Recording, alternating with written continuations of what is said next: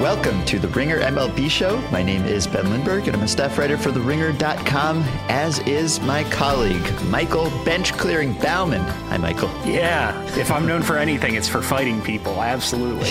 Yeah, well, we had a beanball, we had a bench clearing brawl this weekend, so I figured it'd be appropriate. Hey, quick update on the juiced ball. We are at 33.5 plate appearances per home run. Last April, we were at 36.2, so even more juiced thus far this season. Yeah, I see no reason to alter our editorial stance that the balls are juiced until, honestly, I don't know what proof they could offer me that it isn't. Yeah, swing changers and launch angles aside, I'm sure that's playing a part too. But yes, anyway, that's the update. You have a little rant? First, I have another installment in our favorite game, college baseball player or. So This week, it's college baseball player or alter ego for a musician. Okay. All right. So some of these are the names of either alter egos in bands or completely fictional cartoon characters who are in bands. Okay. All right. First up, Toki Wartooth. That's got to be banned. Yeah. Actually, I made a Metalocalypse joke on the podcast like 2 weeks ago. So he's the guitarist for Death Clock. Okay. Second up, Murdoch Nichols. Baseball? No, he is the bassist for Gorillaz. Oh, okay. Jake Shears. That's got to be baseball. Nope. He's the lead singer for the Scissor Sisters. Oh, all right. Wesley Drain. Wesley Drain. See, what if you're just going all bands to confuse me now? I know. You started reading into the order of the names. This is always about psychology as much as it is about the baseball players. But I'm going to say baseball player. Yeah, he's an infielder for Grambling. Okay. And last up, Sean Jelly. Band? Nope. The right-handed pitcher for Kentucky. And according to D1Baseball.com, leading the SEC in wins right now. He's a fun pitcher. He's 6'11" and about 110 pounds. So do they call him Jelly Bean or something? Yeah, they just call him Jelly. And it's spelled Hjelle. So there's not only is it Jelly, there's a silent H. All right. So on to these enormous pitching staffs. I guess we're just not using bench players anymore. No, unless they're Michael Lorenzen and can hit as well as be in the bullpen. Well, you're going to need to, because apparently like major league GMs and managers would apparently go into the shop at the beginning of a game of Oregon Trail and buy like one ox and 35 middle relievers because the A's for a couple days this week were running a 13-man pitching staff with 3 catchers. Yeah. And when Carlos Correa got dinged on the hand last weekend, Mike Fiers had to run into the dugout to get his spikes on to pinch run because the Astros were out of bench guys. And like the Astros, they pinch hit. They do a lot of defensive substitutions because AJ Hinch likes to play matchups, and like you can't do that if you got a 3-man bench. Meanwhile, they shortened the minimum DL stay to 10 games, so you're not carrying dead weight. Like the most annoying injury is like the 11 days on the shelf injury to a really good player. So now you can put a pitcher on the DL and have him only miss 1 start, or you can have a player on the DL and only have him miss like 8 games. And the Mets, meanwhile, like hadn't figured this out. Yeah, Jarrett Seiler from Baseball Prospectus, I think he was going to have a stroke at some point if they hadn't finally put Lucas Duda on the DL. They ran like a 1-man bench and they were running Juan Lagares out there as a backup shortstop. Like you could put the guy on the DL, like 10 days isn't that much to miss for anybody. And you also don't need more than 11 pitchers. Like you don't need to take so many pitchers that you can play a 15-inning game where your starter gets knocked out in the second inning 3 days in a row. Like if you're smart about this, you really only need 11 pitchers. I wonder if this is something like the shift where it's annoying to me personally, but it's optimal strategy, or if this is just like weirdness. I'm willing to buy the idea that even the shift has been over applied in some cases, and maybe that's the case with this too. I mean, I think clearly relievers are very effective, and they've gotten more effective over the years because they're used for shorter stints and in matchups and all of that. So there's a point to it. And it's possible also that some bench players who used to be on benches just didn't really deserve a spot. Like the dedicated pinch hitter has essentially gone away at this point. There's just not space for that person on the roster anymore. I don't know how often that person was actually good at hitting, like, especially when you consider the fact that there's a penalty and pinch hitters are typically worse than they would be if they were starting. So there were probably a lot of just bad bench players who were getting carried on teams for no real reason in the past. But there are a lot of times today when a weak hitting catcher or shortstop or utility guy is allowed to bat in a crucial situation because there just isn't anyone to hit for him because the bench is so small. Well, let me answer your question as to how good your dedicated pinch hitter is. Probably better than your eighth relief pitcher. Probably, yes. I don't know if there's the advantage to saving other players from fatigue that there would be with the eighth relief pitcher. I don't know how often that is a problem either. But if you are saving other pitchers' innings or you're making better pitchers available because you can have the eighth guy go in a game that you're not going to win anyway, maybe that's more valuable than just giving someone one plate appearance off or something because you're pinch hitting with a guy. But I agree with you. I mean, it does seem to have gotten out of hand, and at least on certain teams. Now, maybe if you have a very weak starting rotation and those guys aren't going deep into games. And of course, it's probably a good idea for starters not to go that deep into games unless they're very good. So I can see certain cases where it might be smart, but in other cases, it might just be bullpen expansion run rampant. And we hope that the Devenskys and Lorenzens of the world will eventually help that pendulum swing back. But that's part of the problem, that relievers aren't conditioned for long outings. Right. And that's, I think part of the problem is, maybe we are entering a state of the game where starters go 5 or 6 instead of 6 or 7, like we were even like a year or two ago. But the answer to that is probably like it's not that much worse for you as a relief pitcher to warm up and go in and throw 2 innings and 35 total pitches as opposed to warm up, go in, throw one inning of like 16 or 17. The problem is you need, at some point, you're going to play close games and you're going to need guys who can eat up multiple innings. And, there's only one Andrew Miller. There really aren't that many Chris Devenskys. I was looking back at, because you and I both wrote about the multi-inning reliever thing in the span of a couple of days earlier this month, and we both listed a bunch of guys who would be candidates for that role.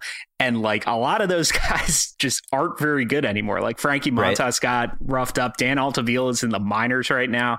So I wonder if we're heading towards something like you've got in soccer where you've got a 25-man roster and you dress 18 and you play 11 with 3 subs.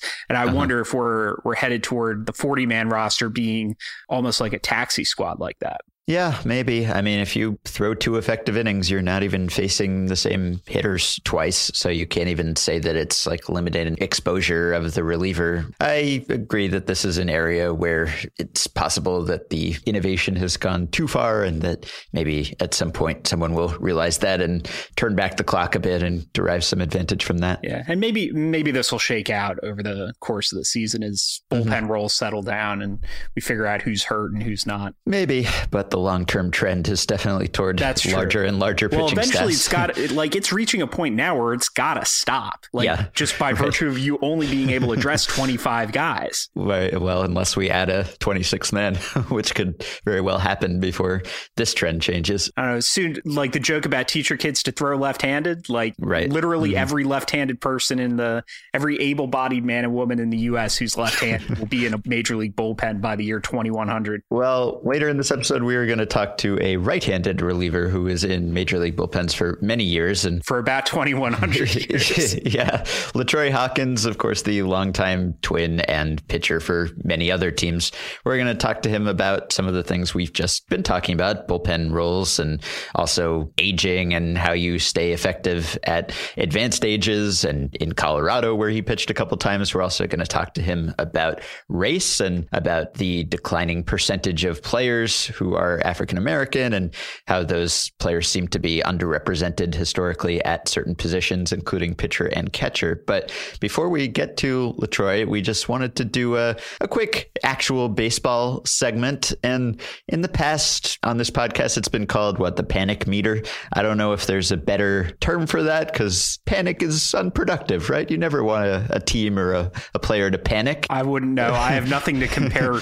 I have no experience with an absence of panic Titanic to compare it to. Yeah. Well, we want to just run through a handful of situations where a team has gotten off to a slow start or has lost a pivotal player and talk about, I don't know, how their probability of making the playoffs has been affected or how much worse their fortunes are now than they were at the start of the season. So anywhere you want to begin? Let's start with the Blue Jays, I guess, just because that's easy. Yeah. So they entered the day 4-13. We are speaking before Sunday's game, but regardless of the outcome, it won't change the fact that they are off to a miserable start. Yeah. The question in the first couple weeks of the season is how badly can you kneecap your chances of winning the division in 2 or 3 weeks? And I think the answer is somewhere before starting 4-13. Yeah.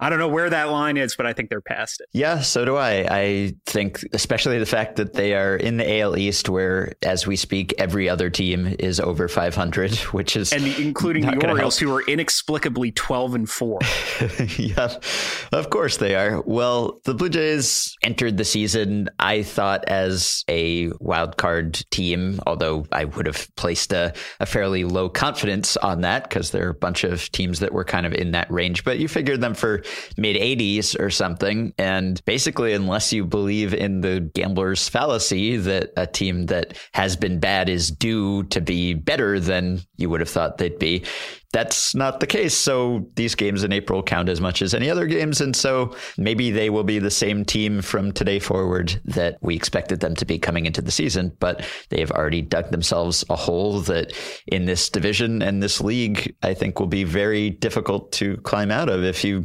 want to go by playoff odds, they entered the season with 52.1% chances of making the playoffs, according to Fangraphs. And as we speak, they are now down to 13.5%, which is the lowest of any AL East team. So, they got off to not a great start last year and they ended up coming back, and I'm sure they will play better for most of the season. But at this point, even if they get back on that like 85 win pace, that's not going to get them back up to 500 by the end of the year. No, it seems to be too late. And so they have some difficult decisions to make because this is kind of an older team and there's no obvious reason to think that they would be better next year bringing back this whole group. They've got Josh Donaldson, who's headed for free agency after next season? After 2018, yeah. Yeah. And so you start to wonder, is this a team that breaks things up and is looking to move people at the deadline unless they come charging back somehow? I guess that's complicated by the fact that part of the reason they're not playing well is that a lot of those veterans are not playing well. And so that would be suppressing their trade value too. So they're in a pretty unenviable spot right now. Yeah, I'm surprised that they are where they are, but yeah, it's too late. Justin Smoke's still getting 558 though. All right. Well, you got to look on the bright side. So I don't know if there's like some scale or some meter that we are actually going to put them on here, but basically they're in big trouble. Yeah. So yeah, this is not something you can excuse with small sample. All right. Who are we going to go to next? How about the San Francisco dirt bike racers? Yes. Okay. Insert Jeff Kent joke here. So Madison Bumgarner hurt himself on a dirt bike. He's out for 6 to 8 weeks, possibly longer. Yeah, Ken Rosenthal was, I think it was Ken Rosenthal was hinting at a longer DL stay. So yeah, so that hurts quite a bit. They are also off to a 6-12 start, which would be worrisome, even if not for losing maybe their best pitcher for an extended period. So again, they're in a division with a team that I think is clearly better and that was expected to be better coming to the year. I also picked them to be a wild card team. I think I picked them too. Just fine. Yeah. So, I mean, look, losing Bumgarner for, if we say it's 2 months, a third of a season, that's actually not as big a deal as you would think it is. Like, no, a good team can lose anybody for 2 months, and I mean, it's not great, but the difference between Bumgarner and Ty Black is over 2 months. I doubt it's more than a win. No, right. It can't be much more than that because, I mean, he's been basically a 5-win player over the past couple of years. And so you do the math and divide 5 by 3, and it's just not all that huge an impact. So it hurts, and it hurts especially because they're off to the start that they are off to in a division where, again, every other team is off to a better start. And the Rockies are justifying some people's preseason confidence, and the Dodgers will be fine. The Diamondbacks seem to have bounced back, and so tough spot for them to be in. Yeah, the 6-12 start isn't fatal. The 2-month absence of Bumgarner isn't fatal, but the two of them together is rough. And if Bumgarner's out for longer, they're probably done. Yeah, I mean, a little bit better than the Blue Jays situation, I think, just because of the division they're in. And yes, right. And they're not up to quite as terrible a start record-wise, but I would think that relative to any other team's preseason expectations versus where they are today, I'm not sure that any other team has fallen further than the Giants. Maybe the Mariners have a case.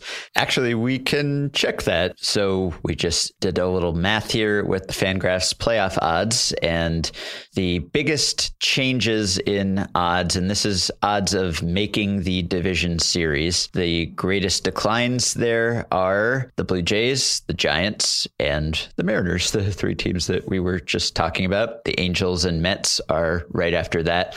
If you want to know who has improved their odds the most since opening day, that would be the Nationals, the Astros, the Yankees, the Orioles, and the Indians. So we have pinpointed the proper teams to worry about going by the stats. So yeah, I would say the Giants haven't hurt themselves quite as much as the Blue Jays, but they are up there with anyone else. Yeah. Did we talk about the Mariners yet? Not really. Okay. I don't think they're in that bad a shape, even having lost, 3 games in a row going into Sunday against the A's, who are not very good. I think if James Paxton's legit, then that's a big deal. I think 7-12 is not so far behind that. I mean, they're 5.5 games out of first place, but I still think that one of those wild card spots in the American League is there for the taking. And they had Baseball Prospectus had them as either the second or third biggest loser in terms of divisional round odds, and they're still at 18.3%. So they need to, I'll say this for the 500th time in the past 3 weeks, but like the problem with starting slow isn't that you get so far behind, it's that you've used up all your wiggle room. And I think they're still at that used up all the wiggle room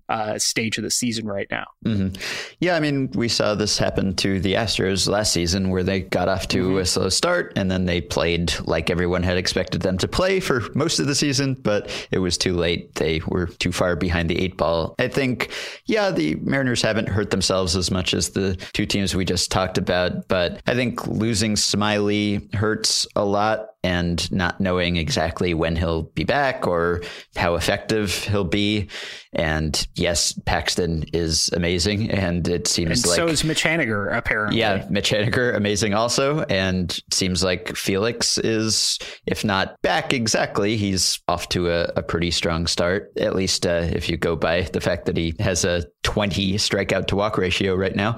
But I forget my preseason picks instantly because I spend about a minute thinking about them because I don't think I'm any better than anyone else is at picking these things. But I think I had the Mariners as a second wildcard team.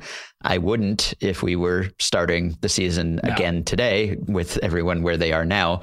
But agreed, not quite as worrisome as the other two teams we've talked about. Yeah. Worry, not panic. Right. Okay. And then we can move on to the Angels, who are the team that after the Blue Jays, Giants, and Mariners has seen their odds of making the division series fall the most since opening day. And of course, they lost Garrett Richards almost instantly, and he was just transferred to the 60-day DL with continued biceps weakness. And coming into the year, I would have said that Garrett Richards was one of the most pivotal players in the majors, probably just because the Angels seem to be right on the cusp of contention. And you would have been proved right. Yes, I guess that's true. And with Richards back as an ace, as a guy that people were predicting to win the Cy Young Award last year, that might have been enough. And without him, or with him in some compromised state, I don't think they really have enough to do it. And they're also off to a losing start, although not a terrible start. I think that loss might be enough to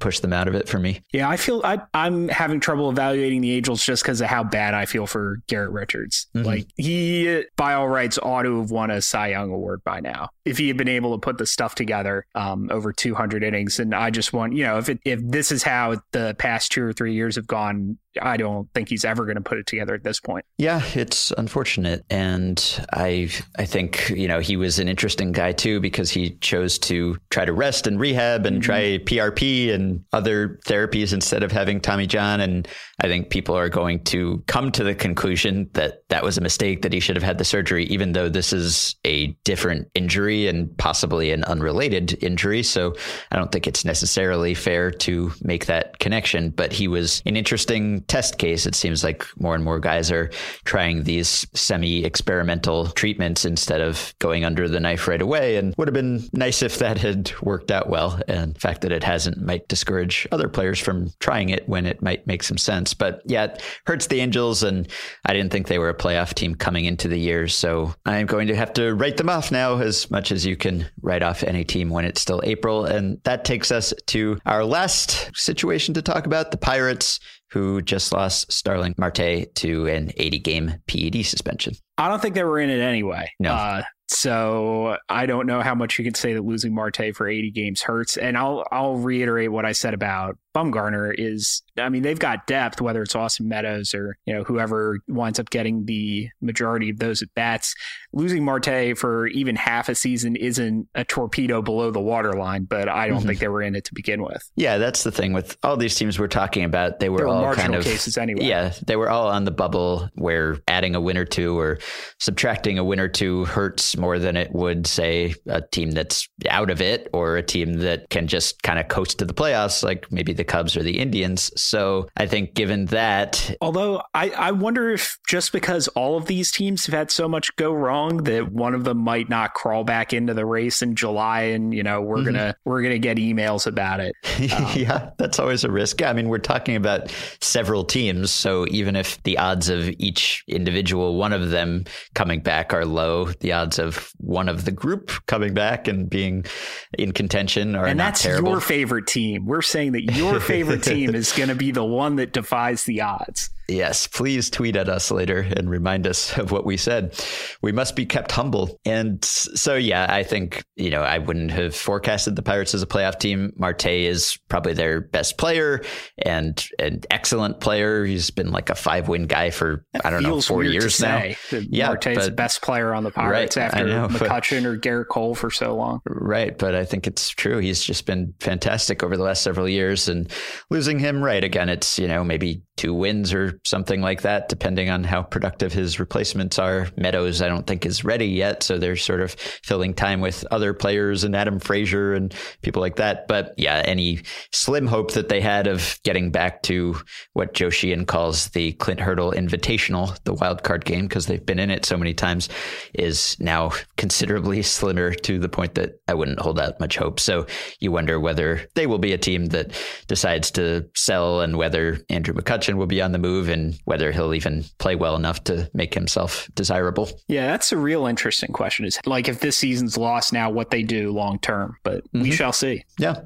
All right. So we did one segment without talking to a reliever, which is a lot for us, but we're going to correct that now and talk to a reliever. So we will be right back with LaTroy Hawkins.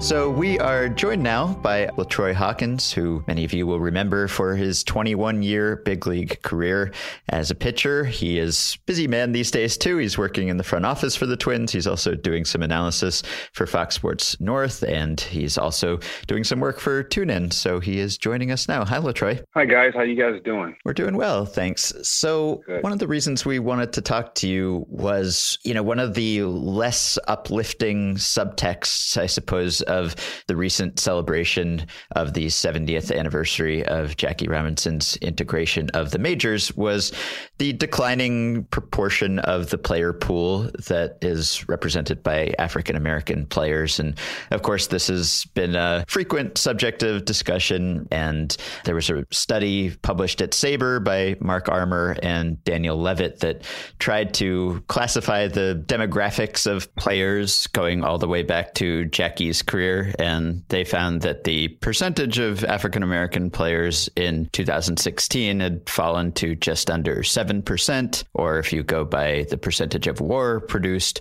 about 8%. And there are a lot of reasons for this. It's a complex subject, and maybe we'll get into a few of them. But one of the, I think, underreported aspects of it is the breakdown by position, because for whatever reason, African-American players have historically disproportionately tended to be outfielders and have been very underrepresented at pitcher and catcher. And pitcher especially has become a much greater percentage of the roster, right? Because of the expansion of bullpens and pitching staffs. There just haven't been all that many African-American pitchers. And so we wanted to get your thoughts on that because you were one. And I wanted to ask whether you had any theories for why it seems like historically African-American players have tended to be concentrated at certain positions and not others.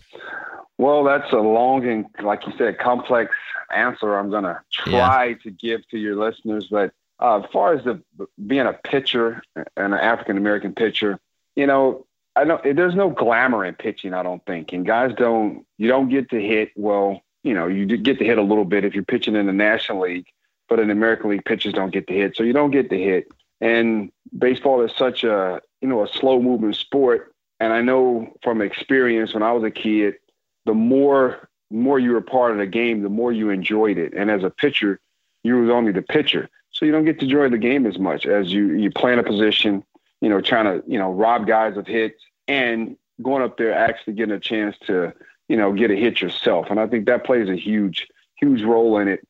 And it also goes to baseball, basketball, and football. Football has, 55 guys on a team. It's a revenue generating sport in college.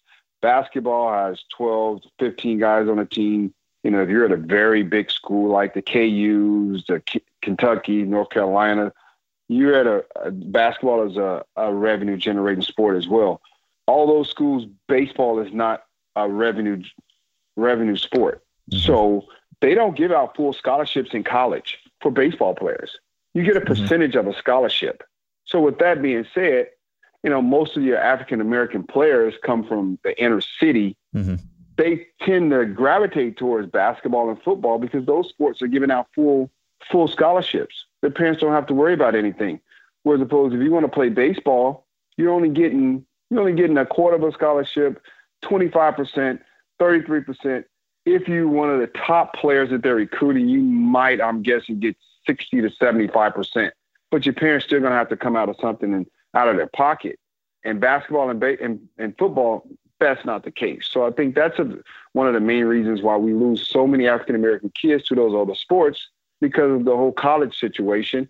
And the amateur level with baseball has become the sport that costs so much to play with all these travel leagues, travel teams, all the showcases. The African-American kids, the minority kids can't go to their parents and pay $3,000, $4,000, $5,000 one summer just so you can play baseball and to travel to all these showcases. So there's a number of different reasons why I think that we are in the situation that we're in because of, the lack of African Americans playing the game, and it's dipped down to just under 7%. To speak to the college baseball angle about that, I'd recommend anybody listening go read Andrew McCutcheon's column in the Players Tribune from a couple years ago, where he talks about how he couldn't play college baseball because even with his partial scholarship, he wouldn't have been able to afford it. So it's absolutely unfair for me to ask you what the answer is, because it's a complicated question. But, is it more college scholarships? Is it, it seems like baseball does a lot of, like Major League Baseball does a lot of outreach that looks good for PR purposes, but I don't know how effective something like the RBI program is. The RBI program, I've worked with it, and I don't think it's effective at all. I think the best thing that Major League Baseball has done is put those academies in the cities. I think they're in, I know there's one in LA, there's one in Houston. I think there's going to be one in Kansas City. So they're putting those type of academies around the country. But, when you look and sit down and just completely just bring in all the schematics of baseball and where our, the majority of, Caucasian players, Latin players, and African-American players, Major League Baseball teams are spending a ton of money down in the Dominican Republic, in Venezuela. They're down there scouting those guys. And, people, they get their underwear in a bunch. Oh, he's talking about Latin players. That's not true. This is not what I'm doing. I'm not talking about Latin players. I love all my Latin brothers. I love every team I've ever played with. But the fact of the matter is Major League Baseball is putting all their resources there and not putting them here. Well, they're starting to put them here. But they've been putting all their resources down in the Dominican Republic and in Venezuela. That's why you have so many Latin guys, because they're getting these guys at 16 years old, signing them. Some guys get big signing bonuses, some don't. But with the African-American kid, a kid living in the inner city, I don't think they give those guys a chance to play professional baseball. If you give those guys a chance, you never know what you'll have, because myself, coming out of Gary, Indiana, I wasn't a baseball player. The Minnesota Twins, Terry Ryan, Larry Corrigan, Mike Ratcliffe, those guys took a chance on an athletic kid who played basketball and ran track in high school and played a little baseball. They took a chance on a kid like me. And I don't think teams take enough chances on kids out of the inner city. Mm-hmm.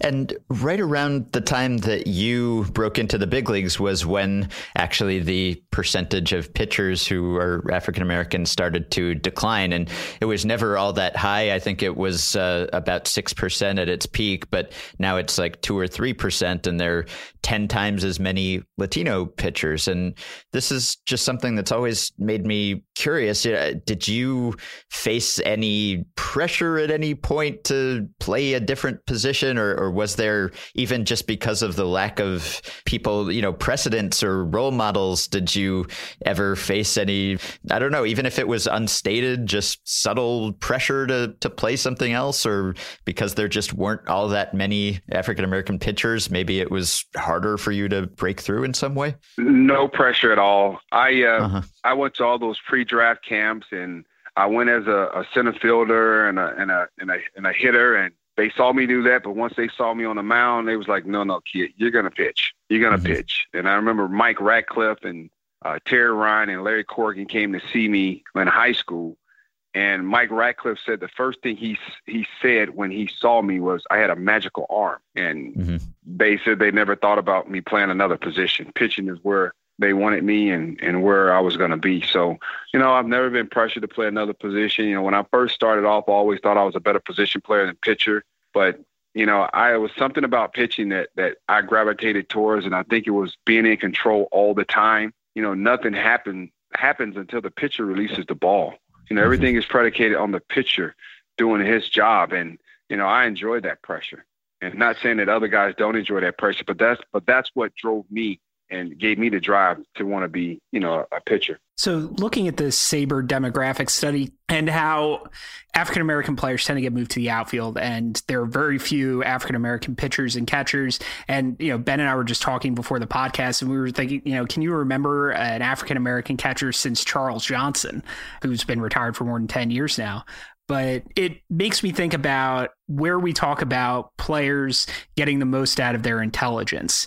And, you talk about catchers as leaders, as game callers, and pitchers, how they have to think ahead of batters. And I just keep coming back to that famous Al Campanis Nightline interview in 1987, where he said African Americans didn't have the mental capacity to be managers or general managers. And I'd like to think that it's just a coincidence that white players tend to get funneled into these positions. But I just wonder if that's naive to think that there's not some correlation, that there might not be some lingering bias, even if it's unstated in the baseball community. Yeah, if I could just piggyback on that for a second. When I worked briefly for a team, the scouting director at the time was a person of color. And he told me, when I left and started writing, he was like, you have to look into this black catchers thing, because he couldn't come up with a reason other than some sort of bias, even if it wasn't conscious or intentional. But it sort of relates to the football question about black quarterbacks and how they've historically been underrepresented at that position. And it's the same kind of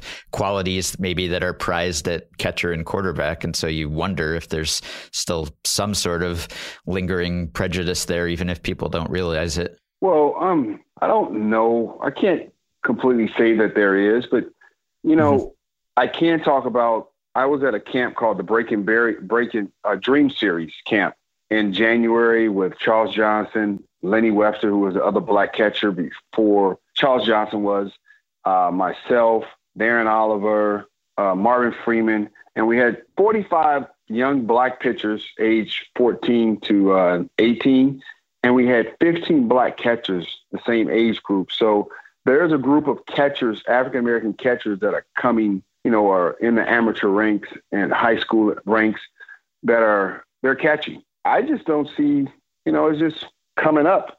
My high school catchers, nobody wanted to catch. Nobody wanted to sit back there and squat for 9 innings and, and call the game. Yeah. We just didn't want to do it. I caught in high school. And when I was pitching, my younger brother was my catcher because nobody else wanted to do it. So I've seen that side of guys just don't want to catch. I mean, sitting down, squatting the whole game, legs feeling like crap after the game, don't have enough legs to hit or run, so I could see that part of it. But if there's a case where a guy was a black catcher in the minor leagues and a team steered them to another position, that's completely different. I never saw that, but I'm sure it's a possibility. But then you have the freaky thing as, the Molina brothers. You got one family with 3 very good major league catchers. So, I mean, in one household, that just blows my mind. That's true. And with only 30 starting catching jobs, that's a demographic shift.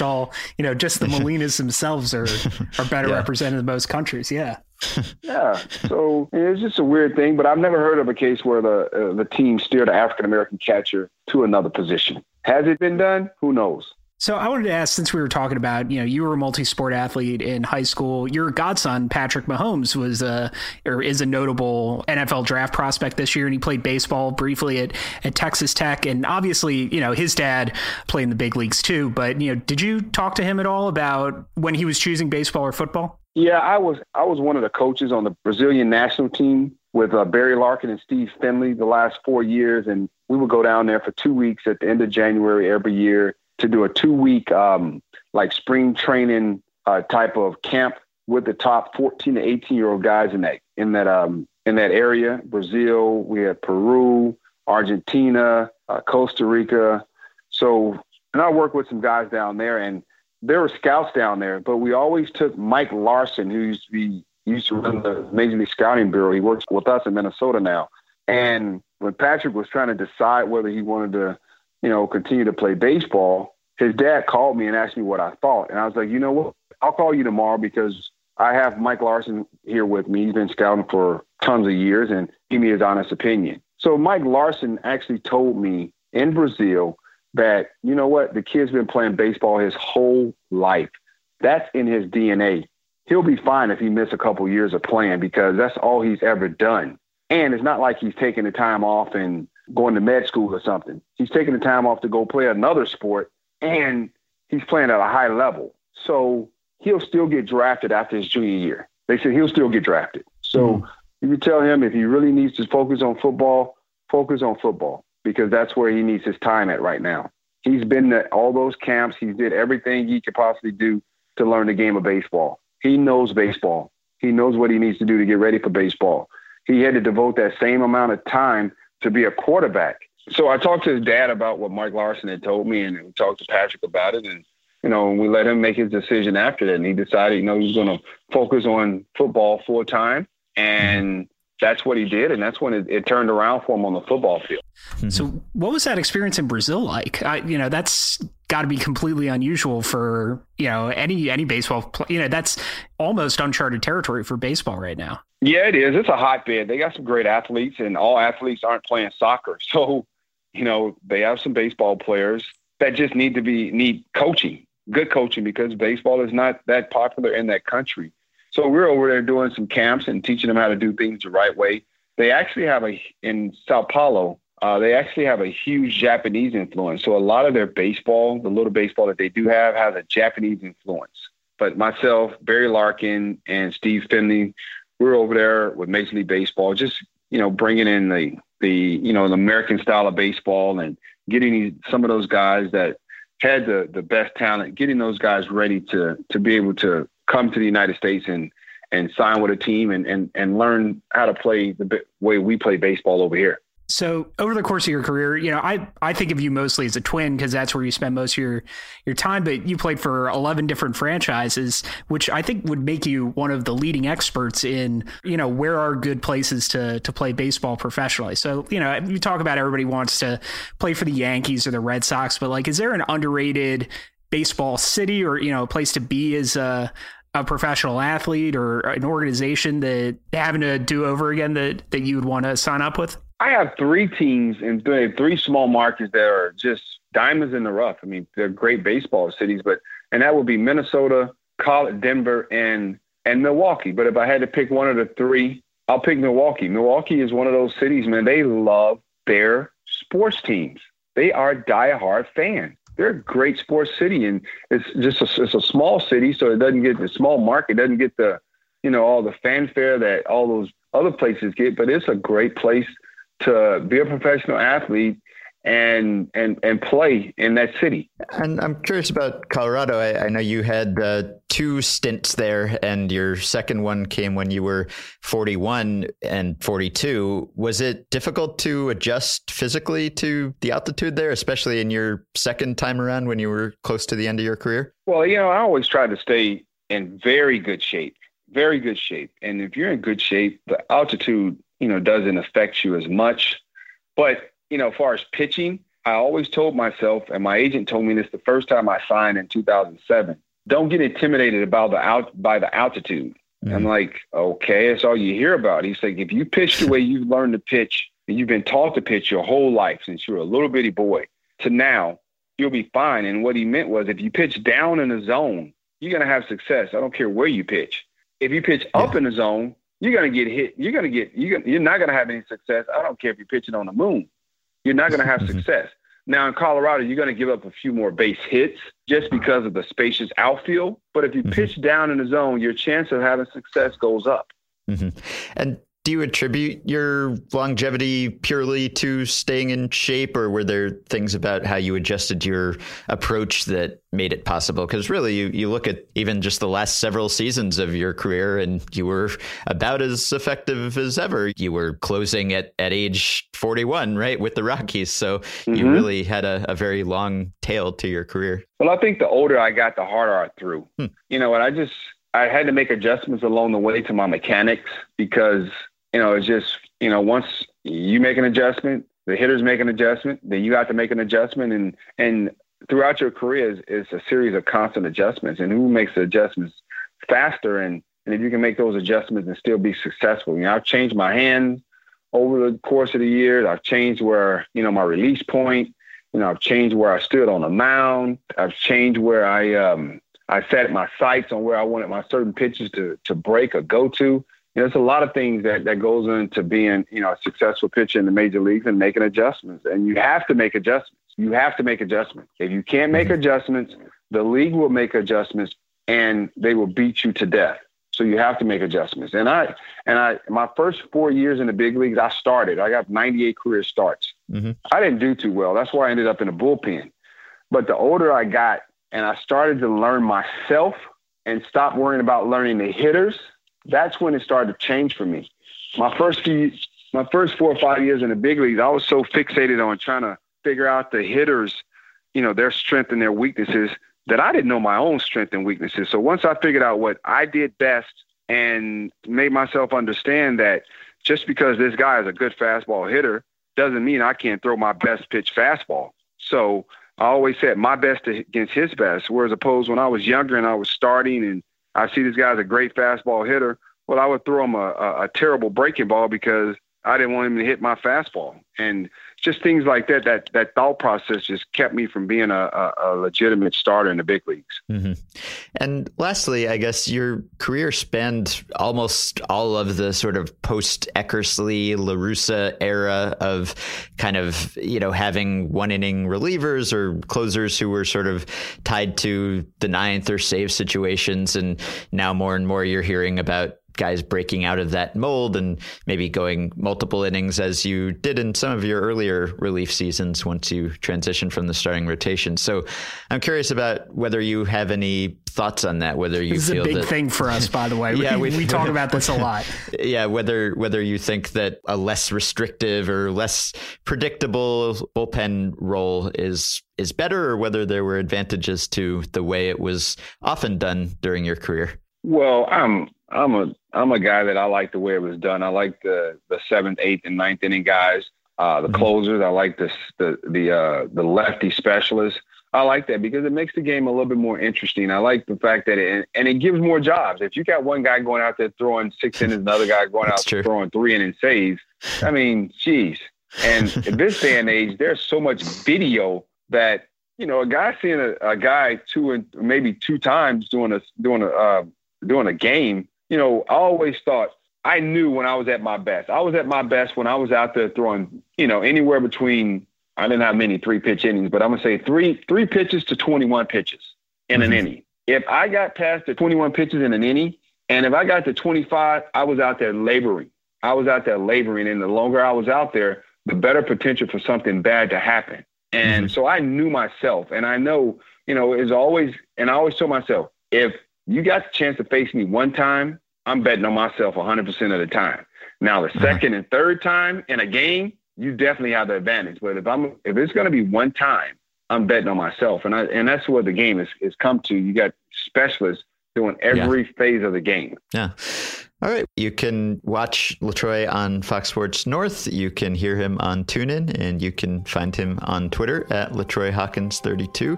We really appreciate your time. Thanks, LaTroy.